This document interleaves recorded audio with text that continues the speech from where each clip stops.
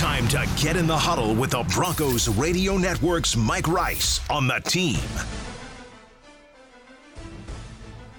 And our Broncos Report with Mike Rice, brought to you by Modern Classic Motors and Gallagher's Flooring. With us right now on the Chick-fil-A Breakfast Team phone line, Mike Rice, 850 KOA. Good morning, Mike. Jim, good morning to you, sir. The Broncos going through their preparations to wrap up the season against the Chargers on Sunday, and certainly like I think almost all the teams in the NFL, doing with heavy hearts after what happened to Damar Hamlin in that Monday night game with the Bills and the Cincinnati Bengals. We continue to think good thoughts and pray for the recovery for Damar Hamlin. But Jerry Rosburg talked about it yesterday that Damari Mathis was Damar Hamlin's teammate at Pitt.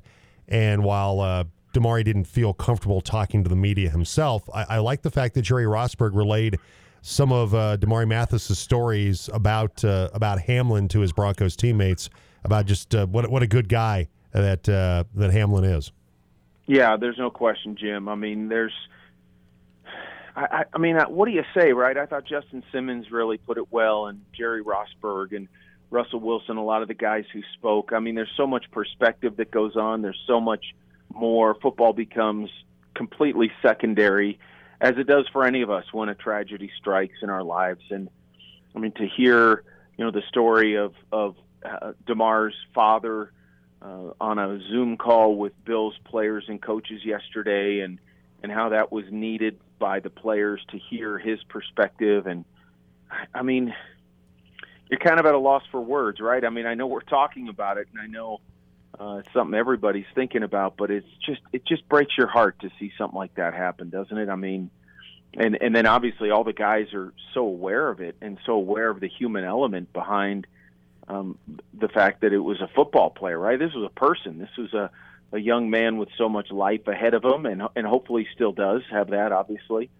But things change so quickly, or can change so quickly. It just breaks your heart. I don't know what else to say. Absolutely. Mike Rice, 850 KOA Broncos Radio Network with us, and I think that all of us that saw what transpired on Monday night, were certainly shaken by that, particularly with the concern for Damar Hamlin, but also the reaction by both the Bengals and the Bills, particularly the Bills players, and those working the game, Joe Buck, Troy Aikman, and Scott Van Pelt for ESPN, that their reactions as well were very human and certainly very emotional. But now we've had a couple days removed from the situation with Hamlin and what happened Monday night. You have the overreaction. Or just, to me, Mike, just the ridiculous comments of, I've referenced Joy Behar in The View, that that kids should never play football, they should only play tennis or golf, and then you have Bart Scott with, well, it's T. Higgins' fault because T. Higgins lowered his shoulder and hit Damar Hamlin in the chest, and he shouldn't have done that, which was just just normal football play. I get it where people, if particularly your kids, you want to evaluate whether you want your kids to play football. Understand that goes back to when you and I were little kids, because my mom, hey, you're going to break your leg or something like that, and there was concern about that, and I get that, but this to me is different than being concerned about brain trauma, things of that nature. This was an outlier. This is something that's happened to kids playing club and little league baseball, where they've taken a line drive in the chest. This is a unique thing, not something specific to playing football. This is a different thing, and I think some people are blowing this way out of proportion in terms of, oh, this is a problem with football, and this is why kids shouldn't play football because this one thing happened.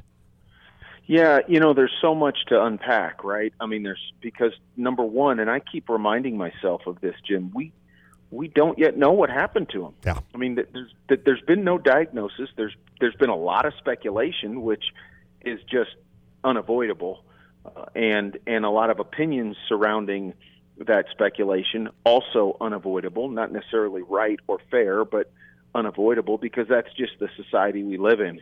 And to fight that battle, to me, is just pointless, because you're not going to win it. Right. People are going to speculate. People are going to have opinions based on what they think happened or could have happened or should happen from here. So that's the first thing I keep reminding myself. Medically, we don't know what happened to him. We may never know. We may know. We may not. I don't know. But all I know is we're talking here this morning. We really don't know. And then from that, I think once we know, then it's like, okay, then I think it's a little bit more responsible to say, what does that mean moving forward?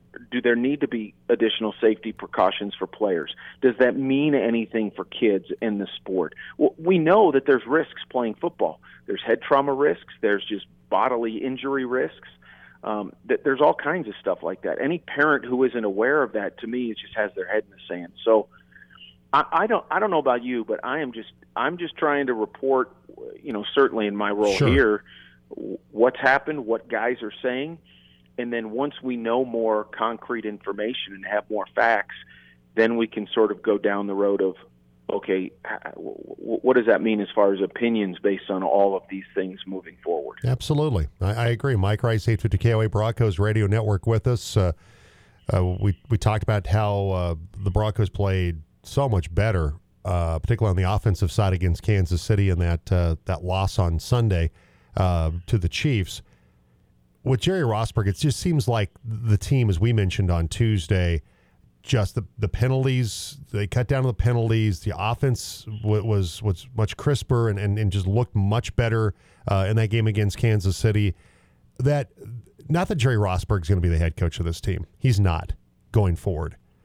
But should not somehow, some way, whoever comes in to be the head coach of this team find a way for Rosburg to still be part of the staff? Because he just seems to me he's the adult in the room. He's 67 years old. He's been there, seen that, and he just seems like a guy that provides such a grounded perspective of what needs to be done, what needs to be fixed, and would be a great asset to whoever comes in to be the head coach.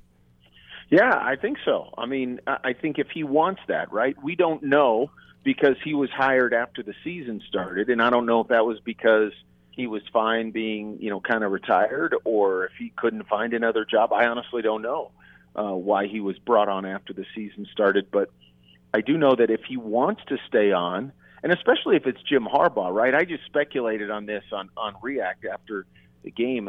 If it's Jim Harbaugh and Jerry Rosburg has, a longstanding relationship with John Harbaugh from Rosburg's days in Baltimore on John Harbaugh's staff, maybe John Harbaugh says to hey bro, find a place for Jerry.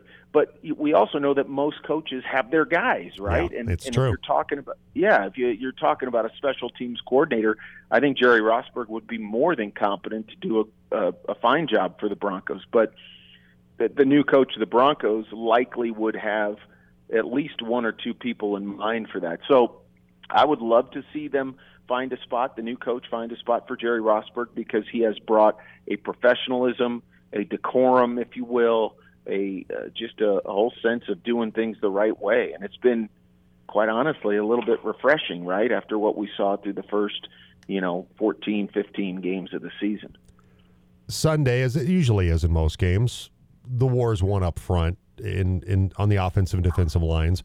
Broncos have allowed 61 sacks, 63 is the franchise worst. So the offensive line has that challenge trying to protect Russell Wilson against a really good Chargers front with Bosa and Mack. And then the Broncos have got to put pressure on Justin Herbert. Over the last 12 games, the Broncos were held without a sack. They went 1-11. They've got to find a way to put some pressure on Herbert coming up on Sunday. I agree, and that's assuming that Justin Herbert plays, right? I don't know. I haven't heard out of L.A. if he's going to play. I mean, the Chargers are in the playoffs already. So, but now with the possibility of the Bills-Bengals game potentially being finished in Week 19 and then the playoffs being moved back, would that affect teams that have already clinched and what guys play and what guys don't play? And again, if the Chargers have already announced that, I've missed it this week. There's just been a ton going on. But you're right. I mean, the point you make is absolutely well taken. The Broncos pass rush has been a little bit spotty. They're down a couple guys we know with Draymond and DJ Jones, a couple guys that they've really relied on up front. So, of course, you're probably not going to be as good. But I think, Jim, the bigger point, and I know you would agree with this, just find a way to win the game. It doesn't mean anything in terms of the changes that will or won't be made. All of that is already that die has been cast. They're going to make wholesale changes. But as an organization, close out with a smile, close out with just, all right, we got that win. Now let's just bounce into the off season and really roll up our sleeves and get to work of getting more of these W's, because that's what they have to focus on. Yeah, if the odds are any indication of what's going to happen, the line initially was the Chargers were a 3-point favorite, and then yesterday that line moved to Denver as a 2.5-point favorite. So that kind of maybe speaks to Brandon Staley saying, okay, Justin Herbert, you're going to have the weekend off to get ready for the playoffs, and Chase Daniel could be the guy that starts against the Broncos coming up on Sunday. So we'll have to see what happens there. But you're right. I think the number one goal is to finish with a win. Broncos have never had a 13-loss team in a season, but now that we have 17 games, it gives that opportunity to be there. They're trying to avoid that coming up on Sunday. And Mike will have countdown to kickoff. And, of course, Broncos react after the game. And then Dave Logan, Rick Lewis, Susie Wirgen from Empower Field to Mile High. Broncos and Chargers countdown to kickoff starts at noon. 2:25 kickoff. Broncos and the Chargers coming up on Sunday to wrap up the regular season. Mike, outstanding work as always throughout the season. Of course, don't forget Mike's report today, brought to you by Jerry's Pest Control and ComWest, coming up at 4:20. But, Mike, I'm sure we'll be talking to you over the next several weeks and months. But appreciate the great work you've done throughout the course of the season, going all the way back to when training camp started in August. That is crazy, huh? No, it's so great to be with you guys. Love the show, Jim, and not to get too sentimental, but the friendship over the years has been awesome. Buckeye, just tremendous as well, and I just can't I can't go without thanking your listeners, because you know how much I love the Western Slope, love the Grand Valley, love your part of the state, and you guys do radio the right way, and your listeners know it. So thanks to you guys for letting me share the season with you. Well, Mike, right back at you. Appreciate it. Thank you so much. Appreciate our friendship as well. And let's hope that the Broncos can finish off on a high note coming up on Sunday. That'd be nice. Thanks, Jim. We'll talk